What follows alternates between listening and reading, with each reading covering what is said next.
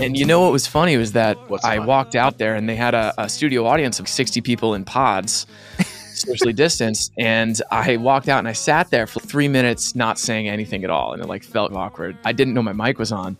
And then I went like into the mic and I heard it in the house. I was like, oh my God, is this on? And everyone was like, yeah. And I was like, whoa, what's up, guys? And then a producer walks over and he's like, this is your show for 5 minutes. Do whatever you want.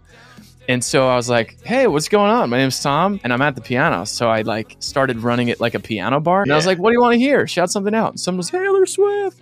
And I started playing Love Story by Taylor Swift, Rocket Man. And so like, of course, like people were like singing along. It was like a cool moment. And that allowed me to shake all the nerves off. And I was like totally warm going into the tracking of it. So that was just another lucky thing to happen. Got a little too high, went on Amazon, spent $97. 2 days later, there's a knock, knock, knock. I'm a proud new owner of some Tonka trucks. A closet full. Welcome everybody to the Baking Notes podcast. It's the podcast. We're back, ladies and gentlemen.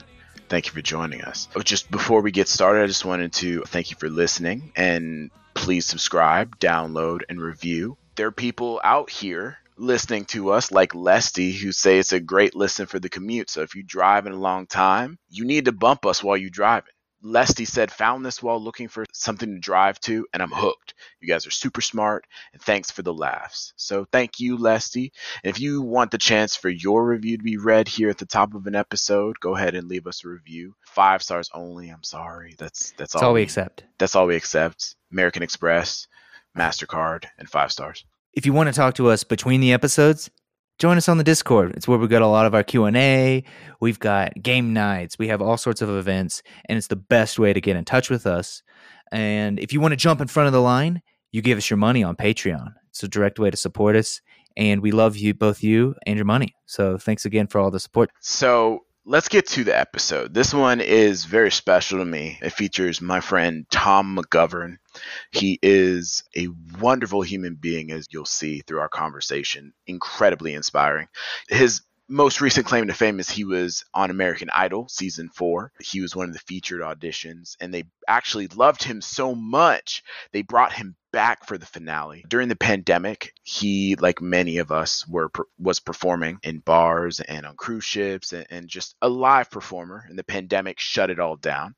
So during quarantine, he started writing jingles every single day. He asked his following to send him requests for just silly subjects to write songs for, and it turned out to be 70. He got 76 responses, and then spent the next few months writing 3 jingles a day, and it ended up landing him collaborations with IBM, Ruggable, Koala, and other corporations, to where he's writing music for them. He's very open, super personable, and of course, hilarious. We talk about how to adapt during the pandemic, being one half of a power couple, and how life works as a comedic musician. So you can follow him on TikTok and Instagram at Tom McGovern 27. And without further ado, let's welcome our next guest, Tom McGovern. Sad dogs in Halloween costumes. Sad dogs, we dress them up like humans, baby. Sad dogs in Halloween costumes. Sad dogs, sad dogs. Don't try to tell me that they like this shit. Cause if I was a dog, I know I really wouldn't like this shit. Dressing up like a frog, go ahead and put the costume Tom McGovern, thank you for coming to the Fake Nose podcast, brother. Thanks for having me, guys. This is a treat. It's a treat to see you in the digital realm. I know, man. I know. I miss seeing you in person because we actually got to know each other pretty, in a non-sexual way, pretty intimately. Yes, with indeed. our time on the Western Dam, man. And you're actually one of the people I've kept in touch with the most from our time there. I remember meeting you and Vinny on the day of embarkation, and I just remembered how nice the two of you were, because we were all like deers in headlights, you know. What a weird experience, start of an experience. Yeah, man. You know? Yeah, I wanted to jump into it because there's so much that I want to get through in this episode. But speaking of ship life, I just wanted to circle back for a second, reminisce, because that was formative. And I think what I'm seeing a lot of what you're doing, which is all phenomenal. It was cool because I saw you grow on the ship. You were a performer on Billboard on Board on the Westerdam, and you and Vinny played the piano bar of the ship. Mm-hmm. And out of all those nights of taking requests, frantically learning music during the day, and bantering with the drunk passengers at night, what was like the biggest standout moment for you from your time behind that piano? Standout moment in terms of in thinking about it, what was my like biggest takeaway from the gig? Sure. It could be that. It could be an encounter with a passenger that stood out in your mind. Yeah. Like any and all of the above. Yeah, great. So my first gut instinct when you say that about a passenger experience, the coolest part I think about working that very strange job, being on a cruise ship for anywhere between 3 to 6 months. On paper, it's like objectively, it's lunatic. That's just a crazy gig. It's so odd. But I think the best part was specifically with Holland America. First of all, Trevor, nice to meet you. Nice to meet you. I didn't even say that yet, my friend. I don't know if you've done any work on cruise ships, but Holland America specifically is the demographic is much older. So I'd say the average age, I don't know, it's got to be between like 50 and 70, probably. You spend time with these people for 14 days at a time. It's the same crowd of people for 2 weeks. And you get to know people that continue to show up to your gigs. As Drew, I'm sure you knew with the Lincoln Center stage, you'd see some, quote, regulars. And so there was a woman on one cruise, and she was 94 years old.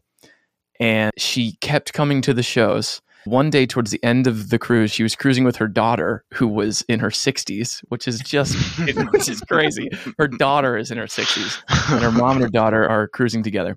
And her daughter asked me to learn a Frank Sinatra song, and I'm embarrassed to say that I don't remember what the song was at this point because it was so long ago.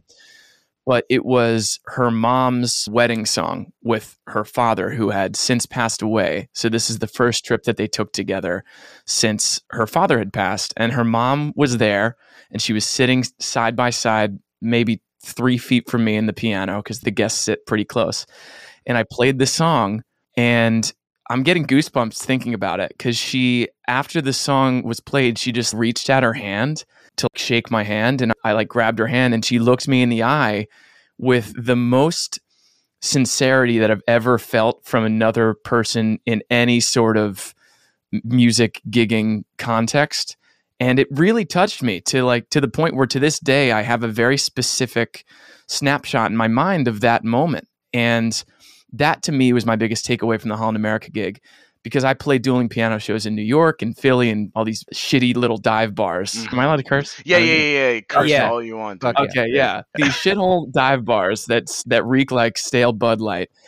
And you're playing Don't Stop Believing for people in their 20s for the 6th time this week. And on Holland America, it was really cool to have experiences like that where people sincerely appreciated the music that you were playing and sharing. And that was a moment that I always think back to. Pretty special. The song was WAP, right? WAP by Frank Sinatra? Yeah. Right. Originally tracked by Frankie back in the day. The WAP Pack. The WAP Pack is, a lot of people don't know they were called that. Yeah. So, really unbelievable. It's a moving song. Yeah. Walking down the aisle to walk. Certified free. 7 days a week. Oh, that's an incredible moment. And it's interesting how you paint it, because I bet if you described to the layperson on the street, oh, I'm on a cruise ship gig, they wouldn't think that would create such intimate moments. They think that would be how you describe these standard bar singer shows that are dingy. I think that's what people would have thought of for cruise ships, where it's, oh, it's this commercial, we're on some wobbly boat, I'm so sick of this, it's my 400th Don't Stop Believing. But yet you had such an intimate moment in that setting. It's awesome. Yeah, really special. And don't get me wrong, there are some cruise ship gigs that are the dingy, sticky bar gigs, and those are fun in their own way. But to play in Holland America for people that are like, you brought me back to the mid 60s. I remember being a kid and hearing this song. You played it again and brought me there. That's a very cool thing as a musician to experience. Wow. Yeah, it's like being a classical musician is like None of these people were alive when this music was made. So in a way, we don't even get that opportunity to play music that people remember growing up listening to when it was fresh, when it was new, when it was in the zeitgeist. So being in the pop realm, remind me, have you ever done classical? Do you have classical training at all? Not at all. And I wish that I did because my technique is not good. Everyone we talk to, because we've got a bunch of friends and we've now had a couple incredible lyricists, songwriters, or just people from all sorts of different backgrounds. And they'll all say, oh, I wish I had this. And I bet every classical musician's just, damn, I wish I could go on stage and know 300 songs. Like any classical musician, you're like, hey, can you just entertain someone for 5 minutes? We got a gap. I need to like plug in the iPad, play something. And they literally won't do it. Like they won't even know. They're like, oh, I have no songs ready. And after 20 years of performing or something, and we just won't have a song ready. It's I gotta have the sheet music. Oh, I haven't practiced this one this month, and they won't do it. And yet you could probably go for as like physically long as possible and like never run out of great songs. That's so interesting. It amazes me. Yeah. Likewise, it's like I guess it's like a grass is always greener kind of thing. Because I look at what you guys do, and I am sincerely blown away by it. It's just like a different part of my musical brain that I don't comprehend. So yeah, it's cool. That's the beauty of it, man. Like I can so deeply appreciate what you guys can do, and it's cool that somehow you can appreciate the kind of like piano bar crowd work improv aesthetic too. It's awesome. Super stunned by it. Our second guest on here, a good friend of mine, Chris Hendricks, an incredible lyricist. And you two would have a great time. He's hilarious. And he's another one of those. I call him because I don't deal with lyrics, but I'll deal with the background, the film scores, other things. And I'm like, oh, this really needs a song. And so I call up my friend Chris and I'm like, I need a song. Film's called Sandcastles. Call the song Sandcastles and make it metaphorical. Hang up. And then in 15 minutes, I get an email. And it's this amazing thing that I'm saying, I could never have done this. And the dude, it's 20 minutes late. I haven't even got home and I got it in my inbox. And I'm just so amazed. It's hilarious how they'd always share those similar sentiments about being impressed by all the classical stuff. And I'm like, no. The fact that you can do this, you can write a banger on the back of a napkin is absolutely stunning and impressive. So hats off to you. Yeah, cool. Thanks, man. It's cool. One thing that I really appreciate is you're incredibly humble, Tom, and you understand the work that really goes into cultivating not only playing the piano and singing, but also playing guitar. I didn't even know you had guitar under your belt until I saw you on American Idol, bro. Yeah. Can we talk a little briefly about how much I personally hate television talent shows? I'd love to talk about how much I personally hate television talent shows. You're in good company, dude. Good. I wanted to actually delve down this road. It was right before we got on the ship. I got a call from a promoter for America's Got Talent, just randomly. She came across my Instagram. And she like hit me. I was like, we want you to audition for the show. And at first I was like, okay, dope. Right. And then immediately she asked me, so what's your story? Do you have any tragedy or anything? Like, I'm curious, in as much detail as possible, can you talk about some of those moments, the moments leading up to playing that unique personalized song for Lionel Richie, Katy Perry, and Luke Bryan? Where did it start?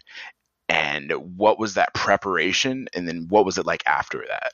Absolutely. I'd love to. Yeah. So I'll lay down the context of the fact that for about 6 years, I've been a live gigging cover band dueling piano musician. So I started in Philly, then I moved to New York, and I've been doing it there and getting by that way. And obviously none of us musicians ever expected the world to shut down and for us to lose the ability to play live. And so March 2020, the shutdown hit, and immediately, like thousands and thousands of us, I was struck with, holy shit, what the hell am I going to do to try to make some money?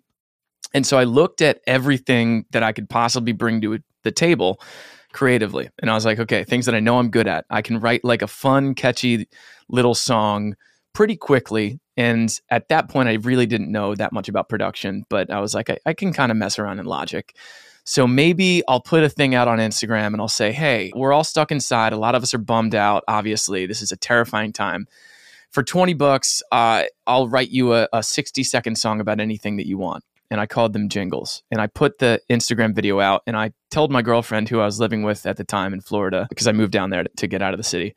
I told her, I was like, if I can make $200 doing this, I'll be happy. If I can write 10 songs, I'll be good. The next day I had 76 requests for jingles. What?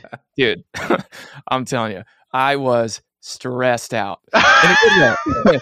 In a good way. Yeah. But dude, it was such a cool challenge, and it literally changed my life. And it sounds dramatic to say that, but it changed my life because it forced me to dive headfirst into a creative endeavor unencumbered by the craziness of New York and live gigging, because we were quarantined. So there was literally nothing else to do other than watching Love Island and recording and writing songs.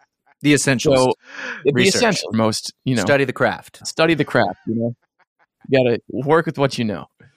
I could talk for an hour about that show, but we're not going to. That'll be episode 2 when we bring That's it back. episode- Yeah. We'll break it when down. I come back on. Yeah, Right. yeah. So my days, like from March to, I don't know, really like June or July, I would wake up, I'd make a coffee, I'd write and record 3 jingles, and then it would bring me to dinner. And then I would watch Love Island and then go to bed and wake up and do it again.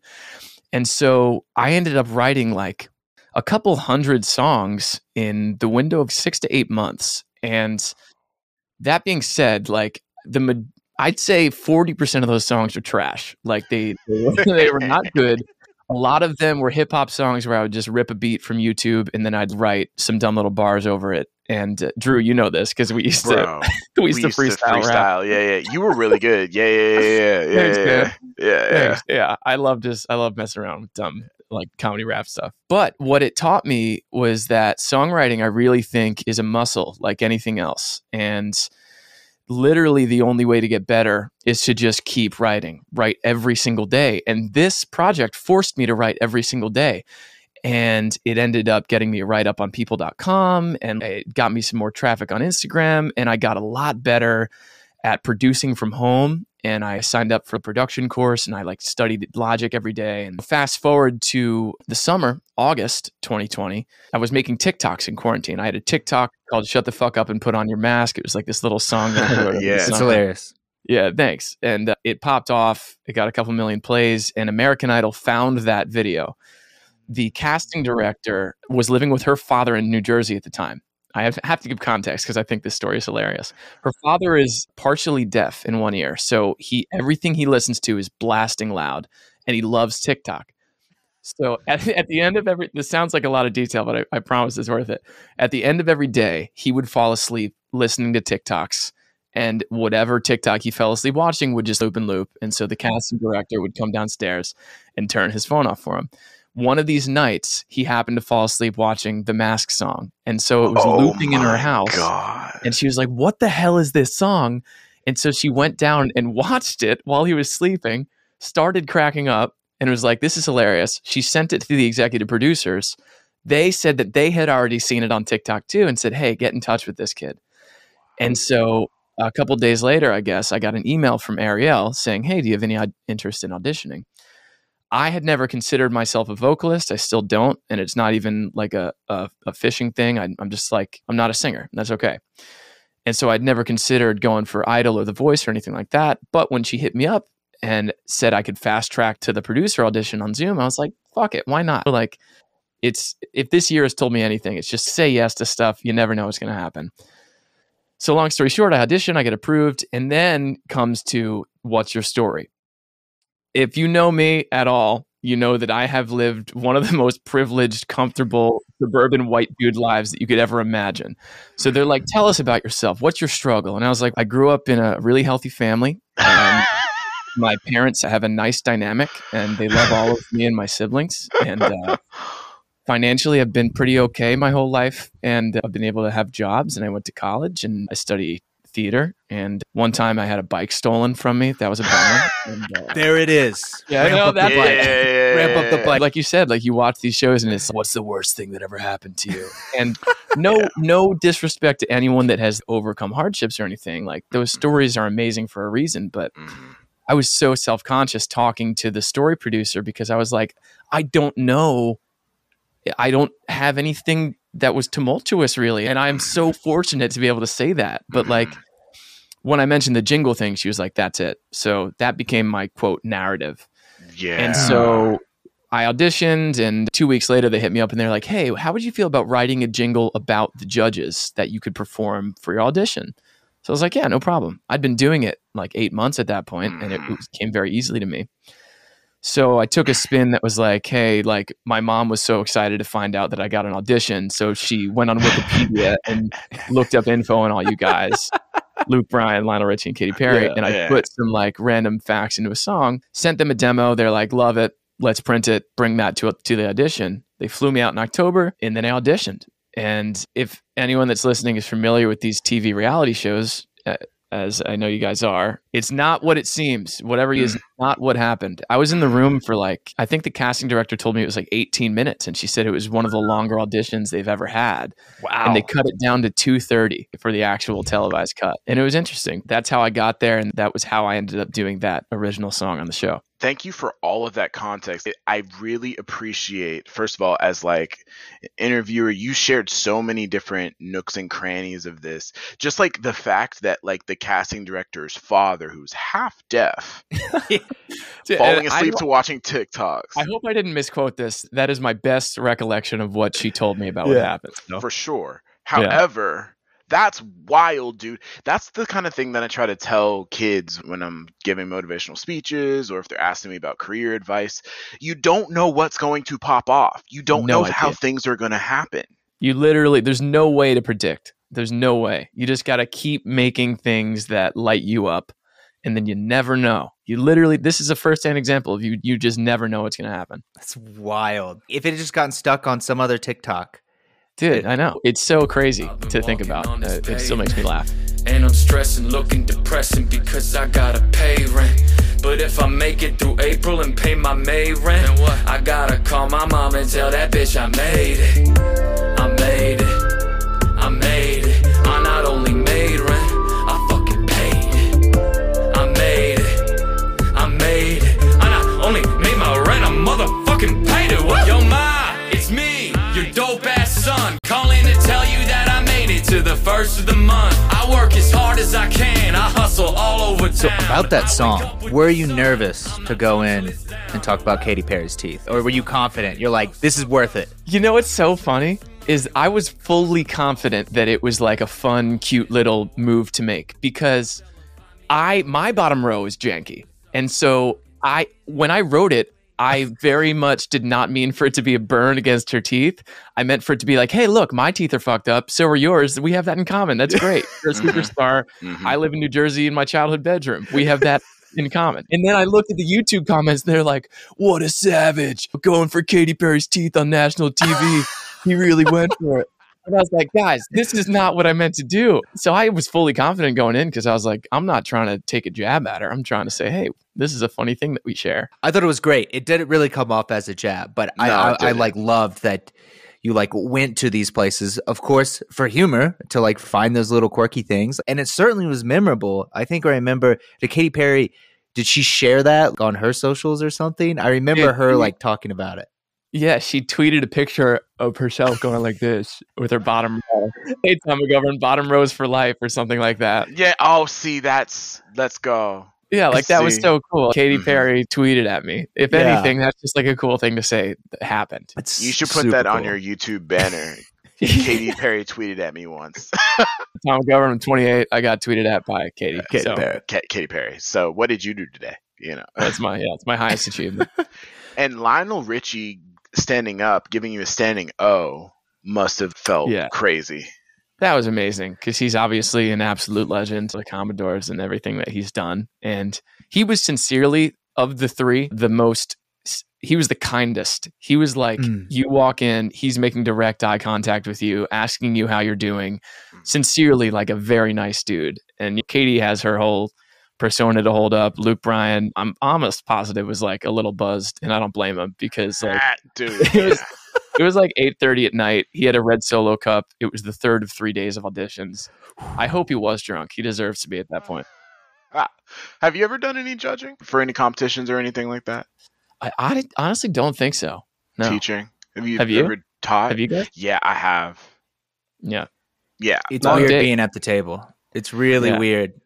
I've been on like the casting side of thing for theater, and that's just so uncomfortable. Do you Ugh. give it away that you really liked them, or that they're not the right fit, or So that this is can going I ask bad? you, Yeah. actually, because I feel like if I was an actor or a musician listening to someone who has been on that side of the table, as people that have sat on the other end, what is something that you would want someone walking into the room to know? Because as someone that has walked into many rooms on the auditioner side, I am like bugging out most of the time, and obviously super, super nervous in a lot of these situations. So as a judge or someone in casting, what's like a strong piece of advice you could offer somebody? I'll jump right in. I think you almost perfectly put the nail on the head with Luke, in that remembering so much of it doesn't matter necessarily about what you're going to perform. It might be the wrong time of day. It might be day 3.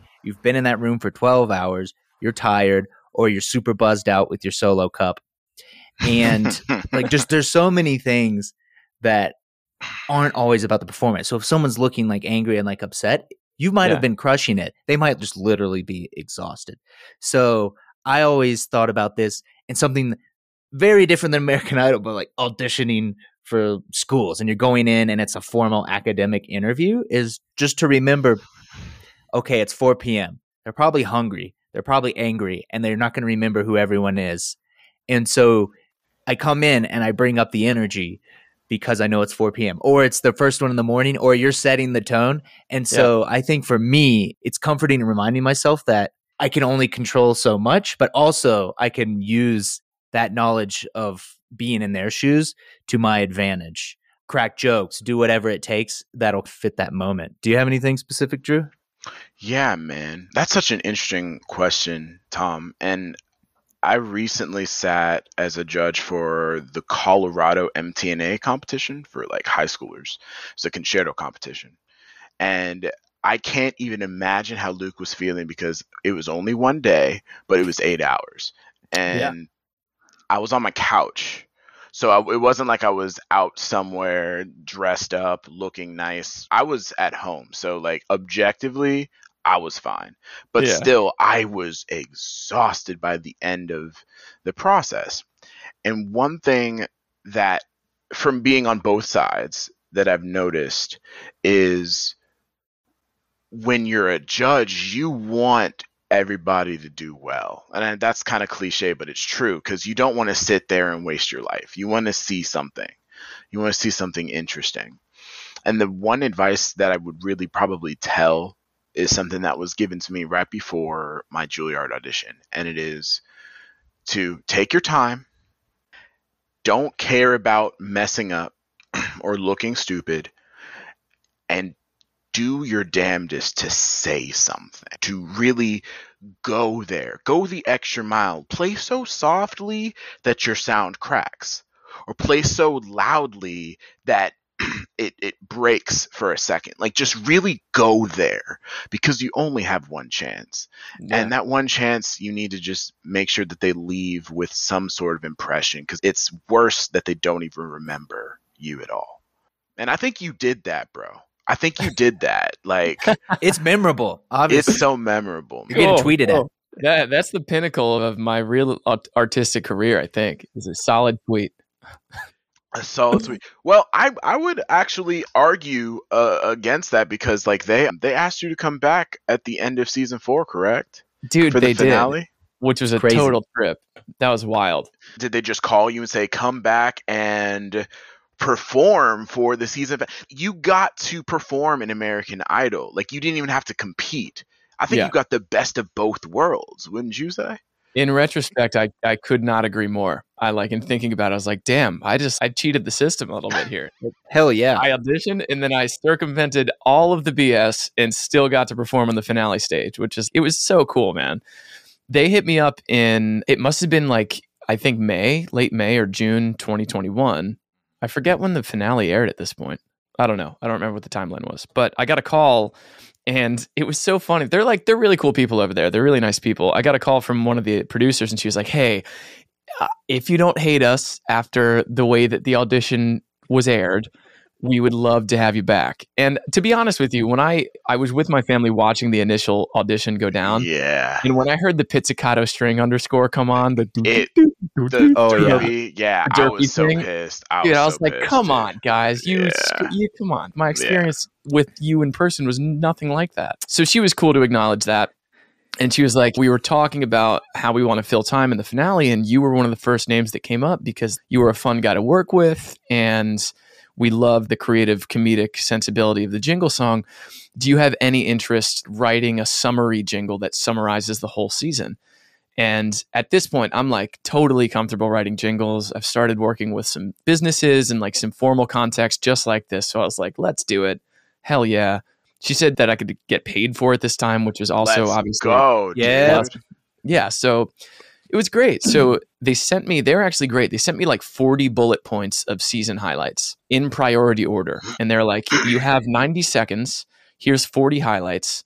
Fit as much of that as you can. We'll take it from there. And so I wrote the song and I tracked like a full band orchestration, and then I tracked a solo piano orchestration just in case, because they said I might be able to play with the house band. Damn, you tracked a full band arrangement and Yeah, piano arrangement. My guy. Dude, it was fortunate for me just because that's what I've been doing. So I feel comfortable laying down. And again, my arrangements are not necessarily complicated. Like it's a lot of garage band instruments in the sense of it's like piano, guitar, bass, drums most of the time. Some sick ass MIDI strings, guys. Yeah. But yeah, they dug it and they chose the solo arrangement, and then they flew me out. I was in LA for 3 days. Yeah. I got to bump around and get some great food, and then I sound checked on stage, and we did it in 2 takes. The first take, I messed up my own lyrics, but they messed up a camera move, so it worked out. And then second take, they're like, "We got it. That's it. Nice job." Wow. Let's go, dude. And you know what was funny was that What's I fun? walked out there, and they had a studio audience of 60 people in pods. Socially distanced, and I walked out and I sat there for 3 minutes not saying anything at all, and it like felt awkward. I didn't know my mic was on, and then I went like into the mic and I heard it in the house. I was like, "Oh my god, is this on?" And everyone was like, "Yeah!" And I was like, "Whoa, what's up, guys?" And then a producer walks over and he's like, "This is your show for 5 minutes. Do whatever you want." And so I was like, "Hey, what's going on? My name's Tom, and I'm at the piano." So I like started running it like a piano bar, and I was Yeah. like, "What do you want to hear? Shout something out." And someone was Taylor Swift. And I started playing Love Story by Taylor Yeah. Swift, Rocket Man. And so Of like course. people were like singing along. It was like a cool moment. And that allowed me to shake all the nerves off. And I was like totally warm going into the tracking of it. So that was just another lucky thing that happened. Wow. Pretty fun. How much time did you have to whip up? Because we had some questions about that. Of course, this is a very professional podcast. We do our research. Professional. And one of our big ones was like how much lead up time you gave or you had to write that song. So they actually gave you bullet points. Yeah, it's nuts. So initially they had wanted me to fly out towards the end of the month, but I had a conflict with, it was like a wedding or a gig that I had to go to. And so I was like, the only option that I can do is next weekend. And if that's available for you guys. And so they're like, we thought you needed more time, but if you can make it happen, let's do it. And so I think I wrote it in 3 days and then wrote it and recorded it in 3. And then we did 4 days of revisions. We locked it in on Tuesday and I flew out on Thursday. So I was still memorizing the song when I flew out because there were a lot of things that changed. Like one of the cast members had to drop, and so I had to remove him and replace the lyric with something. So yeah, it was a little under a week. That's nuts. You're Yeah. on horseback. You have a bow and arrow, and you're trying to hit a moving target on horseback. You know what I mean? Like that's legit. That's legit. Yeah, it was cool, man. Thank you. It was a great challenge, and it was a really cool experience. It really was. Can I ask you a little bit? I'm gonna ask you about some. We got bows and arrows. We got Bows and axes. Got axes, dude. I got the whole armory up in here. So you briefly mentioned after doing 8 months of writing jingles, you began working with businesses. Can you talk a little bit about the development of that wing? Because like you don't have to perform live that much anymore if you don't want to, correct? You've started to build a business. What was that like? How did that develop? Yeah, again, it was just something that that presented itself based on my output and just like writing jingles and being willing to share them on social media. There were a couple people in the beginning. There were just a couple small startups that had employees that followed my personal Instagram page where I was sharing the jingles initially. And there was a startup called Koala. They're like an Airbnb competitor for timeshares. And there was someone who works for the company that followed me. And she's like, hey, I think it's really fun what you're doing. We'd love to have you write a parody for us to represent like a sweepstakes that we have to promote our brand.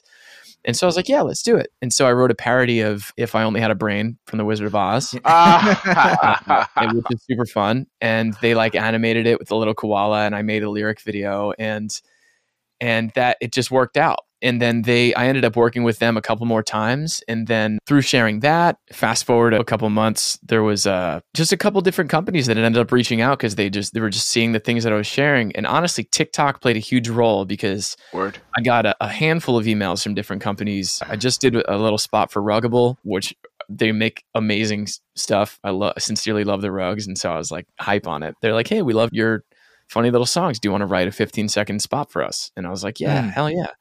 Wow. So it really just came from just continuing to write and record and share. And then I think especially now with the popularity of TikTok, Instagram, YouTube ads, companies are more inclined to take a chance on original creators that want to use their own voice to send a message. And so if there's a company that believes in a musical comedic voice like mine, then they're willing to say, hey, we'll pay you to do this. And yeah, it's just a lucky thing.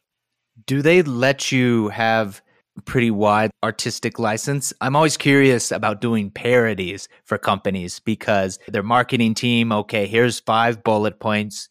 It's not a vehicle, it's a driving experience. All the talking points, the brand notes. Have there been pushback when you put something maybe that crosses the line in a parody video? Or have you had a kind of smooth experience with this?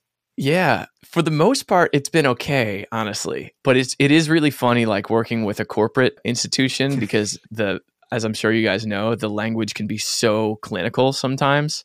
And I'm like, I'm trying to write a parody of My Name Is by Eminem. And you're like telling me that you need to hit quarterly merger numbers or whatever the fuck it is. But for the most part, it's been okay because I just try to take the information and just synthesize it. And I know within my own limits, if it's a corporate song for a company, I'm not going to go super blue with anything. I'm just going to try to say the information in a fun way. And again, that's a skill set that has only been developed because I've done it so much. In the beginning, like it was definitely confusing to try to make something really sterile sound fun. But at this point, it comes a little easier. There's a lot of money to be had when you're able to make family-friendly content too. So one of the biggest reasons I wanted to bring you on this podcast, number one, is because I love you. I think you're an amazing creator. Yeah, thank you. Love right back.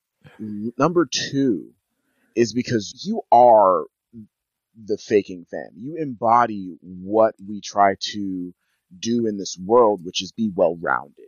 You have so many different tools in your toolkit that all work together to create this unique skill set. And one of those things we haven't even touched on yet, which has shown up in your sketch comedy, is your improv background. Faking Fam from long ago, from the very first episodes, heard me talk about my improv classes here at UCB yes, in sir. Los Angeles.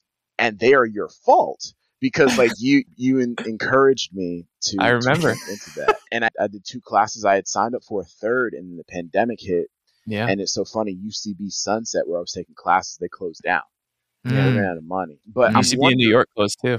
The one in New York closed? Yeah, man. Yeah. It's been replaced by a place called Asylum, which is also great. But yeah, UCB is out in New York. It's crazy.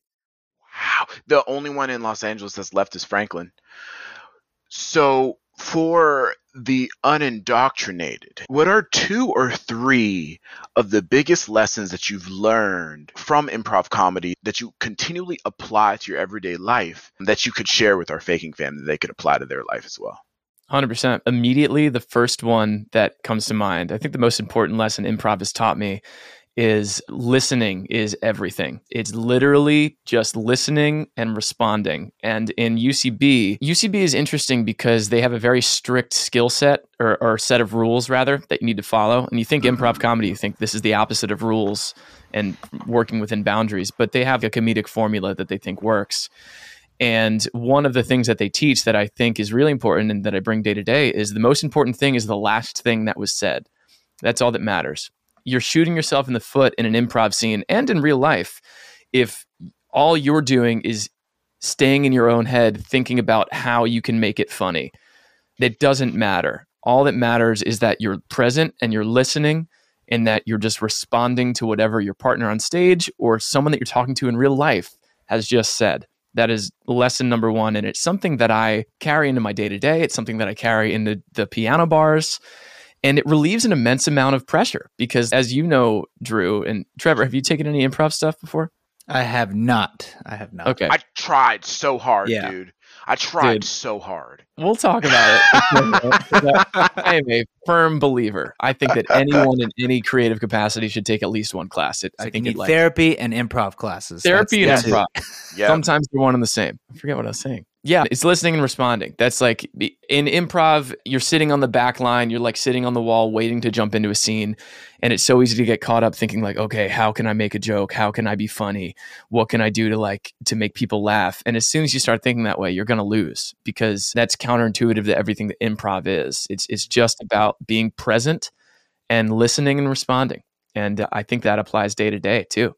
If you're having a conversation with someone, it's so easy to get caught up in the thing that you need to do at 6:30 or the thing that you need to do tomorrow. But like in the moments where I actively try to like take a breath and say, okay, let me look this person in the eye and try to learn something about this person, actually take something away from this conversation, you just feel better. You just feel good. And improv taught me that. So That's so funny. Thank you for sharing that because it will have dropped by the time this is live. A 2-part series talking about social skills for musicians.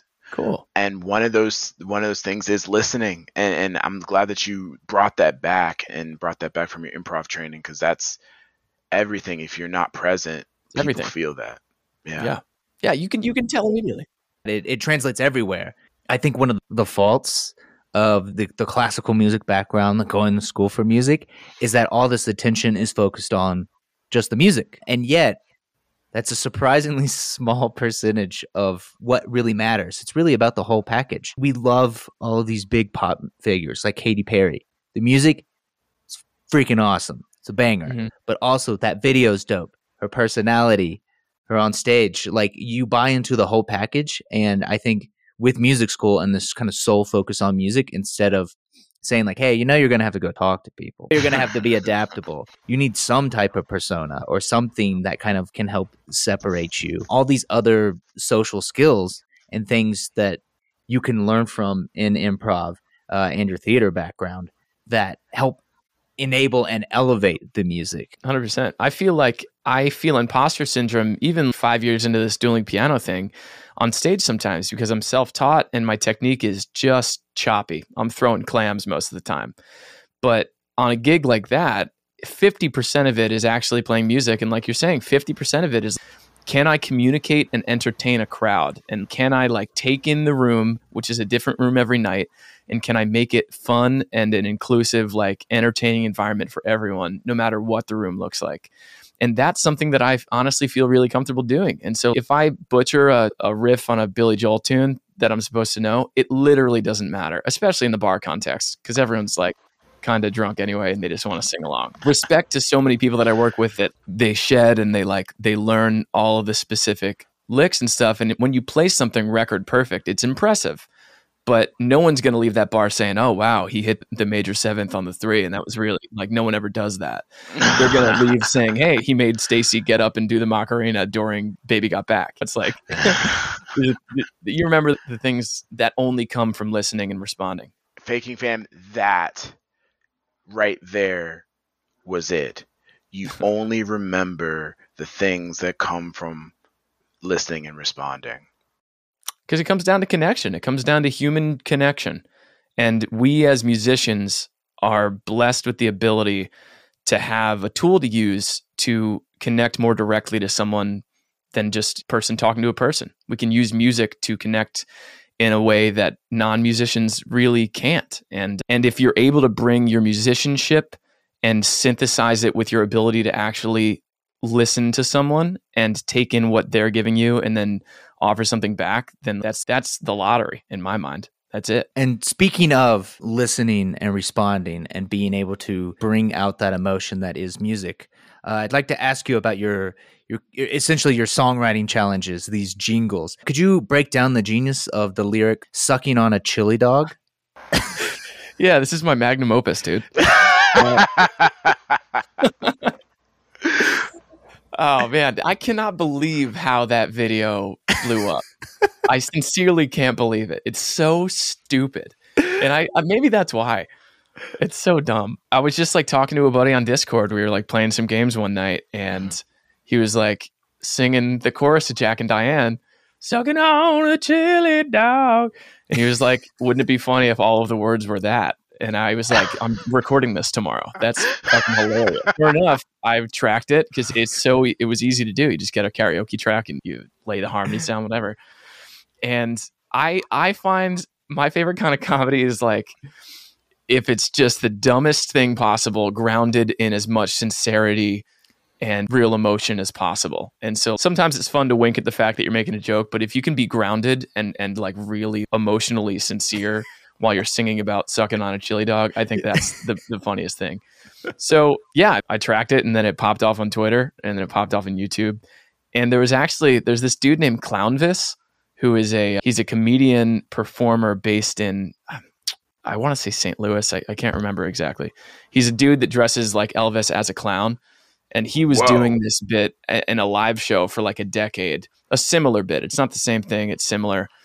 And when I put the video out and it blew up, there were like a bunch of people that were coming for me saying I stole Clownvis's bit. And then I had to defend myself for a while online saying it's possible for two people to arrive at the same dumb idea. Yeah. They're different enough, but I don't know. That's not what we're talking about. Did Clownvis come for you? You know what was funny, man? He was really cool about it. He has a weekly or a multi-nightly live stream show. Wow. And he reached out. He was like, hey, man, I know a lot of my fans are angry about this.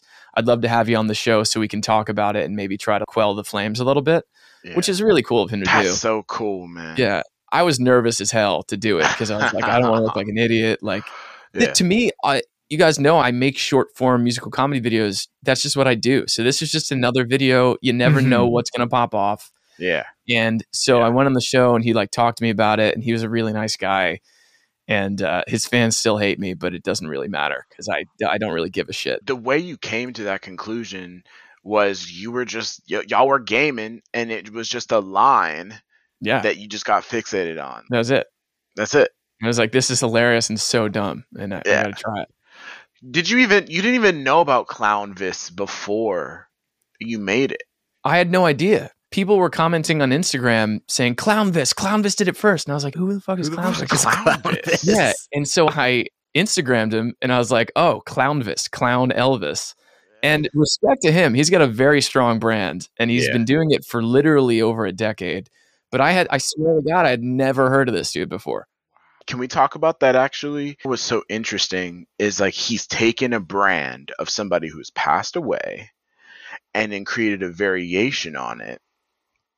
And I have a thesis when it comes to building brands that you can never be bigger than the original. If you're doing a cover, if you're doing a parody, if you're doing anything, you can never really have more cultural impact than the original. And so I'm so glad that he recognized, like, how ironic would it be if he came for you, but he's literally biting off of Elvis and that's his brand, right? Right. Exactly. That's so funny. I've never thought about it like that. Luckily, we didn't have to cross that bridge because he was really cool about it. But trust me, if he like tried to publicly shame me over a dumbass video that I made in my girlfriend's closet for fun, I would have absolutely would have snapped back. But like, he was cool about it. So cool. Luckily. You got soldiers, man.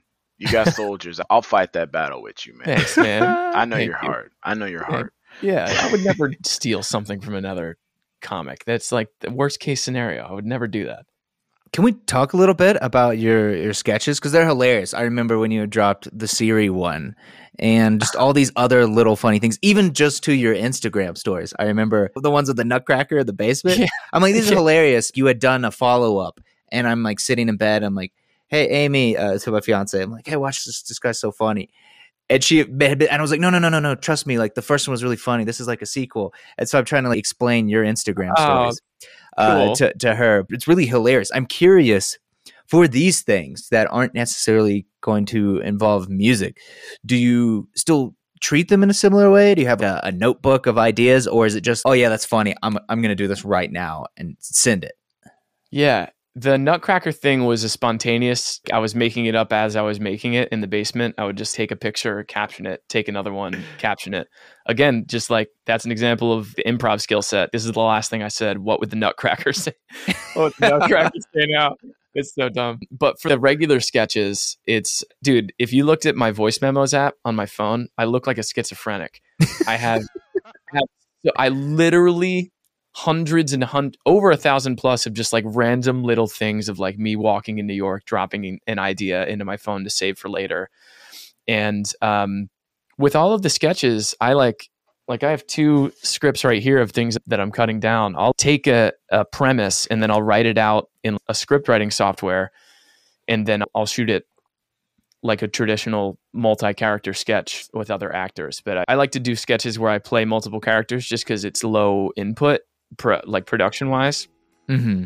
Like I obviously love collaborating with other people, but sometimes, as you guys know, it's hard to get people to link up, and some people are flaky and whatnot. And so I started doing these sketches where I'm playing all of the characters, just so if I want to do it, I can do it now on my own time. So yeah, all of the character sketches that you see that are posted on Instagram or YouTube, those are all thought out and planned and edited beat for beat stuff.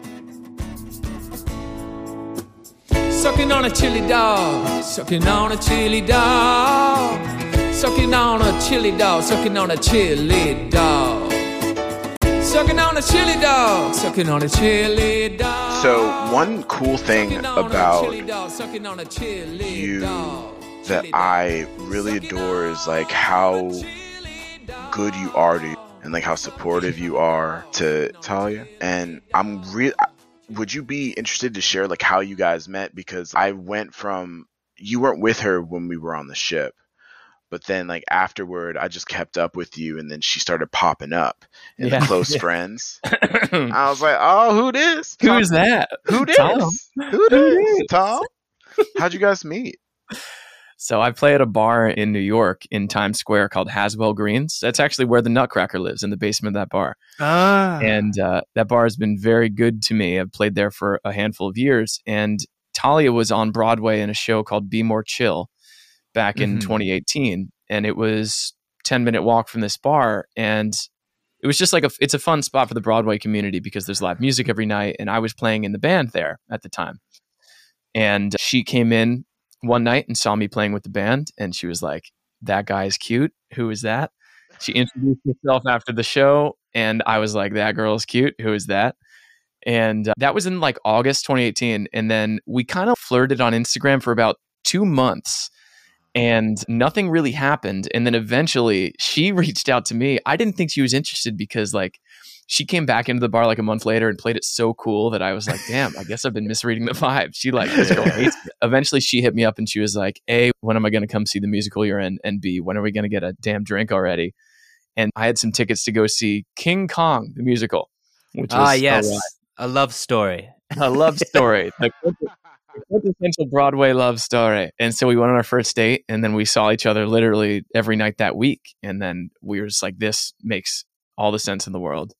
She has since gone on to leave her Broadway show and Be More Chill. She was unemployed for like a month, and then she booked Elphaba on the national tour of Wicked at age 23, which is just, dude, she's phenomenal. And I am in awe of her talent, her drive, and her ability to manifest exactly what it is that she wanted to do. She actually just shared something on her Instagram. It was a screenshot of a Facebook status from 2013. And she said, if there's anything, something along these lines, if there's anything that I can do, the only thing I want to do is play Elphaba one day, then I'll be content. And then the next picture is her getting painted on the cover of the New York Times as Elphaba. It's just phenomenal. And then there's me at 28 in my childhood bedroom making TikToks. You really are a power couple, and everyone deserves a chance to fly. Both accomplished some like Trevor. pretty big dreams. You've been on American Idol. She's been in Wicked. And I was just curious what that's like for you to experience some of these highlights together, both being in the performing arts and to both hit special moments that you've thought about for a long time. Yeah, we're really lucky because like she's amazing in the sense that she is fiercely supportive of everything that I'm doing, even though a lot of the stuff that I'm doing is so objectively stupid. It's like the comedy is so dumb, but she always shares my stuff, and she helps me talk through those inevitable moments where I dig myself into a hole and I'm like, what am I doing with my life? Like my shit isn't funny. I'm not as good as this person, whatever. She helps me out of those moments, and she is just I'm really grateful for her because she's so supportive, and she's just on my team 100%. So when the American Idol thing happened, she was like super obviously jazzed about everything, and she was there to see it. And she flew out with me the first time and supported me there. And then like to see her play Elphaba, dude, I went out 13 times. I saw the show 13 times on the road because my schedule pre-pandemic allowed me to travel like early because I worked on the weekends only. And so I would fly out and see her, and it's really cool, like to be dating someone, and we're in just different enough spheres that there's not like the weird dynamic in some of these power couples where there's like a sense of competition because we're doing radically different things, even though we're both performers. So it's just a lot of fuck yeah. Like you just got a write up in the New York Times. That's unbelievable. You're a rock star. Like fuck yeah. You just booked a gig to write a song for IBM after not doing this last year at all. Like little things like that. Cool stuff. I want to hear about that shit, bro. Dude, that was another thing. Like I'm writing an internal thing for IBM that only the employees will see, but someone hit me up on LinkedIn and it was like, hey man, oh my God. The very first time in human history that like LinkedIn has created a musical output. So continue. Dude, LinkedIn Social hooked it up. Shout out to LinkedIn DMs. We had a thesis that LinkedIn was useless for us. Yeah. You just shattered that completely. Everyone, forget TikTok. It's all about LinkedIn stories. LinkedIn is the future, guys. All right. Short form content is moving to LinkedIn. You heard it here first. LinkedIn's, we're going to have 3-minute videos. We're going to have loopable videos. LinkedIn. Yeah, that's where I saw the message. He was like, hey, are you doing any corporate work? And I was like, hell yeah, shoot me an email. They're being like a cool corporate company, and they're doing some sort of, it's called the Engagement Hub, where like their employees can come to look at different details about how like numbers and quarterly stats and stuff. And they wanted a theme song that was in the style of like Team America World Police or MacGruber or Danger Zone by Kenny Loggins. And they're like, we have these superheroes and we need them to be encapsulated in this Danger Zone-esque song. Can you do it? And I was like, guys, give me 2 weeks. we'll crush that. Sequential database. Fuck yeah. You know? Dude, literally. It's like, I'm like singing everything like this. And there's like shredding guitars. And it's so stupid. But yeah, now I can say that like I worked with IBM. And that's pretty cool. It's so cool. One of the things that I've found is it's so amazing to see how you flip the switch, because when we were on the ship, you'd shown me a bunch of your sketches on Snapchat. One of the favorite ones that stuck out in my head was the deer. It was like a deer AAA meeting. It was like driver's ed for deer. Driver's ed. Yeah. And it was like, what do you do when you see a car? You know, yeah, right.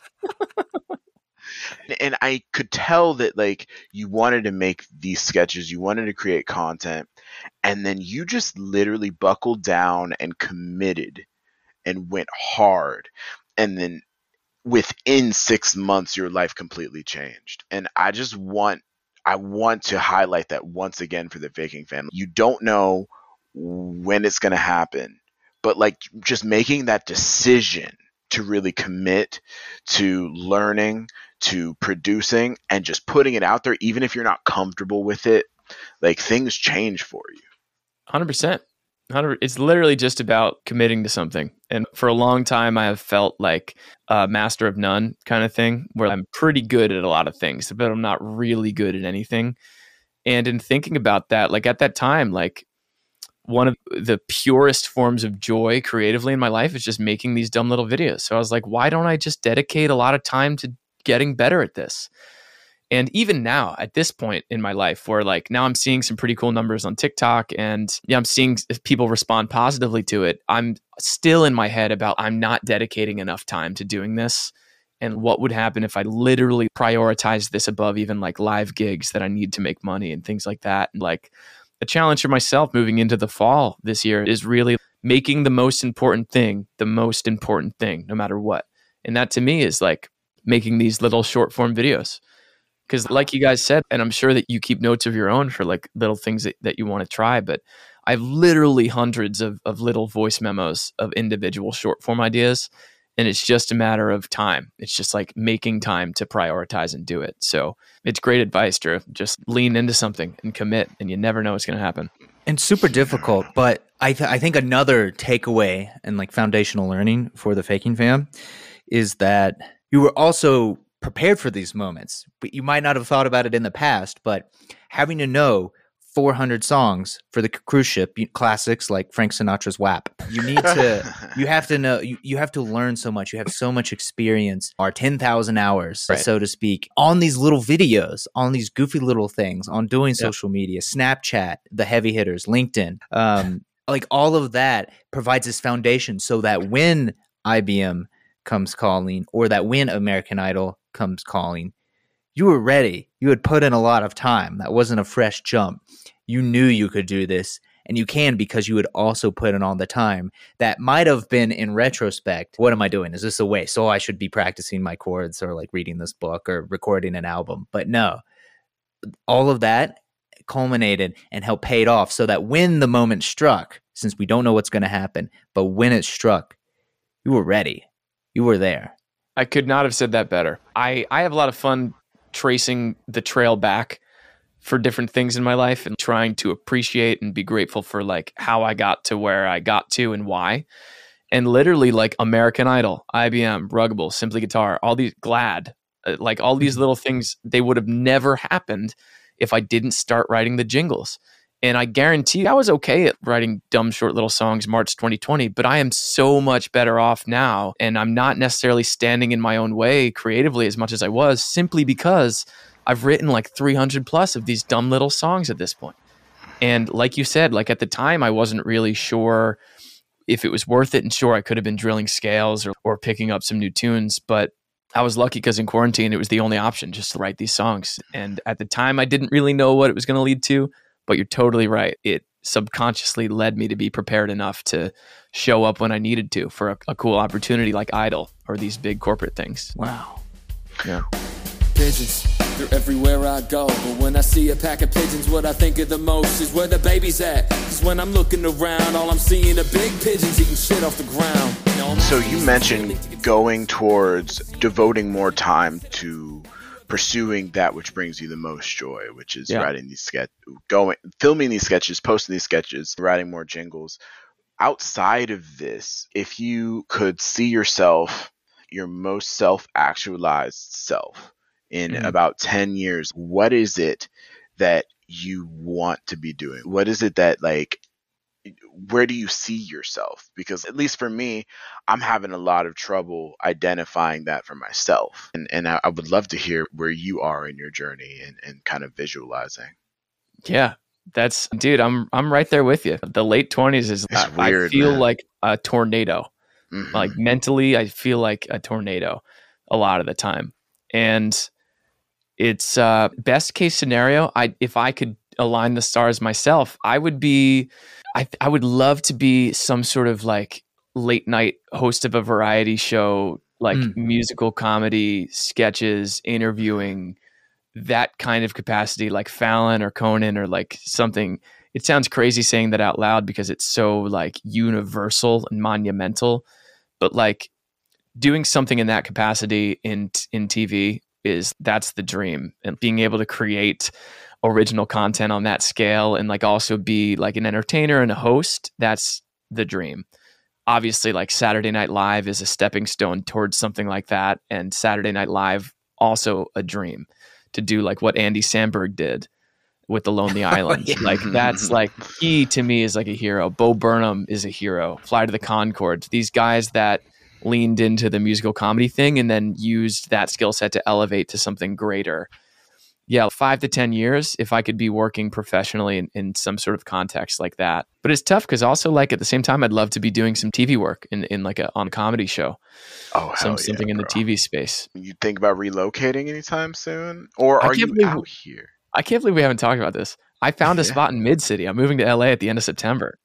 Woo! Yeah, dude, I can't believe we haven't talked about this. Bro, I'll be out there, man. let's go. So I hope I We can buy you can guys some beer. collab, bro. Dude, that's Drew. It is something that I have been thinking about actively. I have a list of people that I cannot wait to link up with and collab with. And you were obviously there. And Trevor, now that we were connected, man, I would love to, at the very yeah. least, grab a beer and kick it. In the Shit. stars, my friend. In the stars. Oh, my dude. shit. Okay, so I just want to say you heard it here, Faking Fam. You heard it here first. Tom McGovern being the next big late night host. I see it for you. And I saw it for you the moment I first came to Billboard on Board and was listening to you and Vinny. Like, you are in a special genius zone when you're performing. It's spectacular. You can see it when you're doing the finale of American Idol, but there's something special about the way your eyes twinkle when you are entertaining people, when you're conversing with people. It's very special and it's infectious. And I know this is the direction for you. That's really good to say, man. Thank you. Seriously. I sincerely feel that. And you're doing the steps that are leading you toward that, because there's no hosting late night television show degree in college No. or some like fast track, you know, Wouldn't that if be you nice? sign up here in 5 years, you'll get this. There's not Yeah. really a great playbook, but looking at these late night hosts where they are today, a lot of them are wonderful and some very grateful people because they started in that comedy background. Stephen Colbert is very open about his rise and how The he Second got City there, stuff, and, yeah. and having no money in Chicago and having kids and being like, I have to quit this. Like, I can't pay any bills. But what also goes into it is all of this weird, odd background. His Lord of the Rings knowledge, which is outrageous. In his interviews, it really comes through all that time he spent doing other things, learning, reading, thinking, that would have probably been thought of as useless in most other cases, is how he's able to do such incredible interviews. Him being able to play characters is what leads him to not have to play a character on his late night show now. Like, Yep. all these little steps. And that's someone who was having kids, going through there and having no money and sitting at the table thinking, I've got to quit. This isn't going to Yep. work out. And now look at him. And so I can easily see you've been putting in the steps to go out and set this thing in motion, because there isn't a playbook, but if there was one, you're doing the right steps. That means a lot, man. Thank you. It's really overwhelming to think about sometimes, and it's so easy. And I'm sure members of the Faking Fam and you guys are guilty of this too. Comparison is a poison, and it's so easy to discourage yourself by looking at where other people are, especially in the social media space, especially in the creating original content. And it's also like, I'm 28, and it's obviously, it comes down to context. For a lot of people, that's you're a baby. For some people, it's you're running out of time here. And I struggle daily, literally daily, with the feeling that I'm running out of time and that I'm not where I'm supposed to be. It's my own struggle that I'm trying to deal with, but I don't think that I'm alone in feeling that as an original creator. And it's easy to forget that sometimes, but everyone has their own path. And like, my 28 is going to look different than Ariana Grande's 28 for a lot of reasons. No? Is she even there yet? Yeah. 28.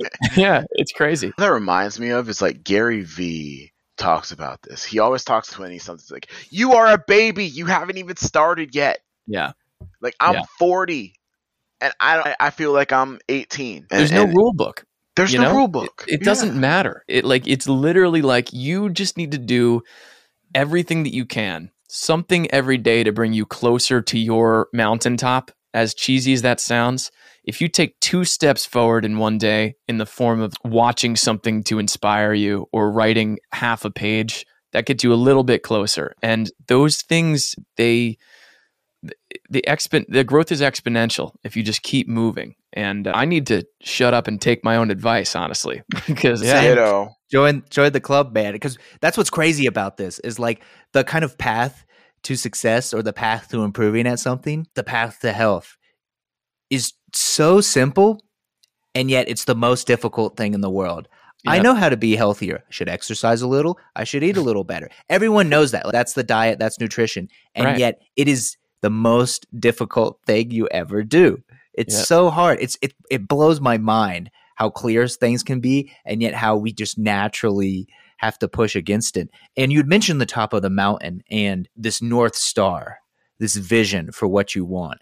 And I've seen people who achieve that success. They're able to figure out what that North Star is, so that every little decision, whether it might not seem at that time, is a step forward, is a step somewhat in that direction so we can get closer. When did you realize your North Star, either specifically going towards this host or that, yes, I want to do these silly little videos and that's going to lead me on my path? How long did it take for you to realize that North Star? Is it a recent thing?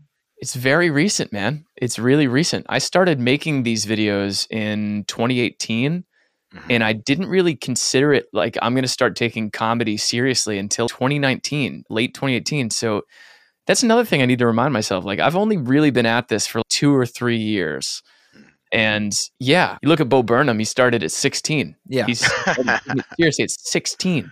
And sure, he just turned 30, but that's 14 years moving towards something with clarity. And clarity, I think, is one of the most important ingredients in the potion, because if you don't know, sick, it's choked on a frog. Yeah, clarity of throat. Clarity. If you don't clear your throat, you can't talk. If you don't know what you're working towards, then you're just working and you're running, but you're not moving anywhere. And it has taken me until 2019 really to have a strong idea of what exactly it is I want to do. And even sooner, like 2020 is really only where I refocused and considered these short form things like an actual viable option in terms of starting a career path. And yeah, it was recent for sure. Can I share a little nerdy thing about me? I've learned so much about life from anime. Nice. I'm watching anime, bro. It started with Dragon Ball Z when I was in elementary school. You ever watch Dragon Ball Z? Shout out. Never. You haven't, Tom. Oh my god. Dude, I know Goku and Vegeta and I know, but other than that, no. One thing that you learn, and I think this is just kind of something about Japanese people and their culture. Japanese people will spend their lives trying to get perfect at one thing. Like, if they are a swordsman or swordsmith, they will spend every day trying to get better at chiseling steel and stone. And it's reflected in the art. So Goku, his goal is just to be stronger than he was yesterday. And so he is so singularly focused on becoming that it becomes a reality for him. Like, he ascends to levels that nobody ever ascends to. Another example is Naruto. I don't know if you've ever watched that, but he aims to be the ninja president of his village, and he starts from nothing.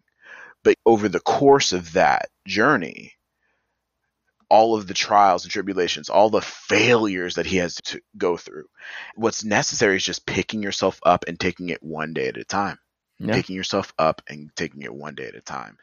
As I was like being introduced to Naruto, especially in college, it was sophomore year, I did the most performances I'd ever done up to that point in my life. And I had memory slips in every single one of them in front of the entire school. I would, in master classes, play very badly. I was literally and figuratively the black sheep of the string program. And it got to a point, and I think Faking Fam has heard this before, but it got to a point where I was about to quit. Like, I talked to the director of my program, Robert McDuffie, and I was like, I can't perform from memory. I can't perform without mistakes. I'm not cut out for this because everybody else is doing great. And he told me, you just need to keep going. You just need more experience and don't worry about it. And so while I was watching Naruto fail and while I was failing, I realized, yeah, that's the game. You got to keep getting back up. That's it. And so I just wanted to share that because what you said in your eloquent speech, unlike this one,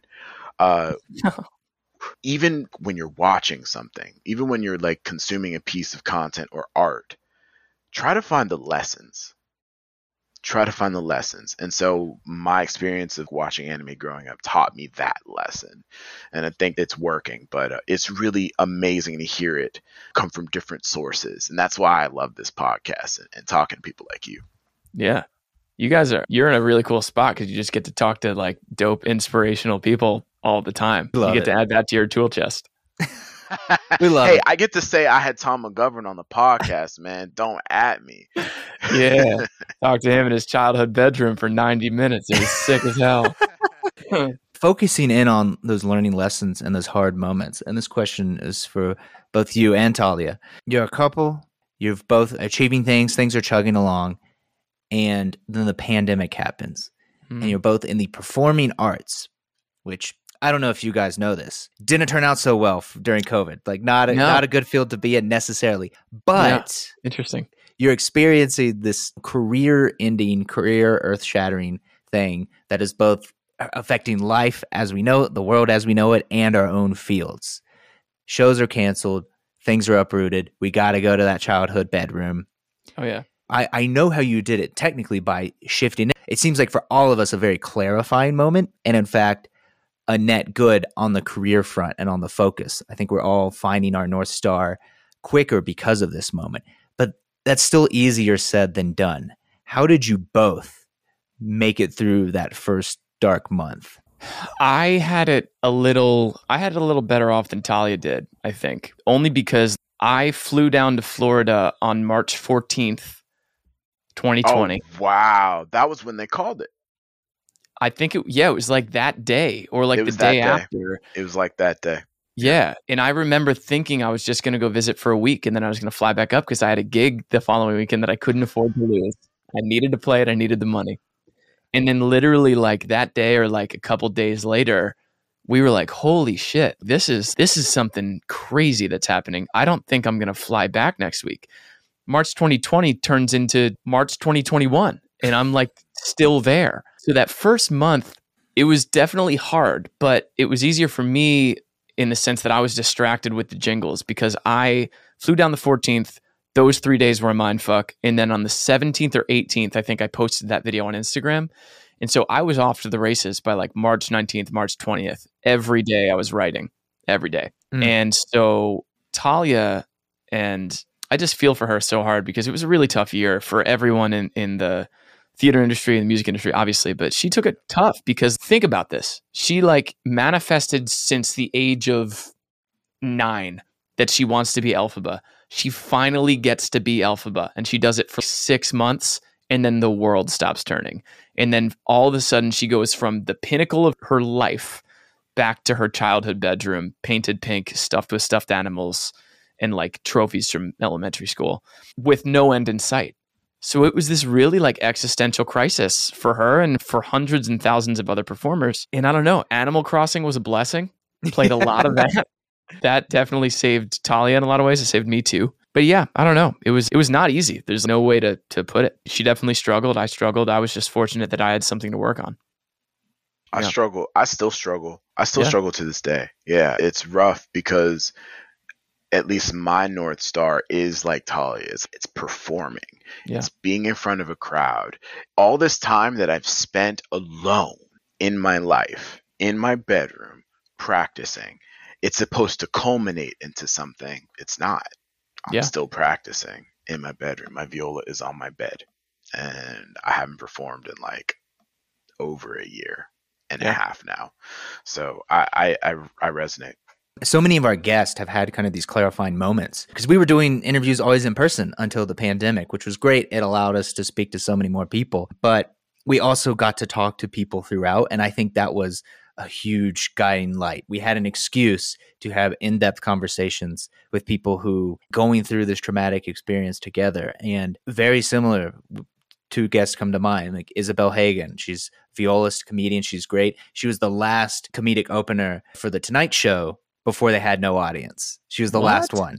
And then they shut down. We also had Julia Choi, a phenomenal violinist, lands a job at her dream, the thing she'd been visualizing, the Met Opera Orchestra, the best group in the world, gets it, pandemic, shuts down, has to go back months later, clean out the locker. Like these traumatic things where we hit that moment and life punches in the face. But to see how they handle that and transformed, they're better off. They've done all of these interesting things, shifting into TV writing, starting their own podcast, playing all sorts of types of music. Amazing. But I think it really underscores the emphasis that so many things are out of our control. So let's focus on the things we can control, like just working on it. And then when the time comes, it's going to be great. We put ourselves in a position so that our preparation will have mattered for something. And the more we can do those opportunities, the better. But it's so awesome to finally meet you. I've been watching your Instagram videos for forever, and I'm like, I can't believe I've never actually met Tom.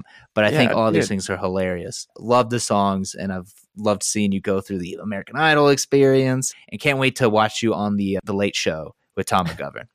I want that. Thanks, man. That's very cool. It's great to meet you. Finally, Drew has obviously said many good things about you. Drew, I love you and I miss you, and I am gonna give you a hug in person, like within the next month and a half. I'm vaccinated, bro. I'm fully vaxxed. When we get the booster, because apparently the government's gonna let everybody on the 20th of September that wants it get a booster.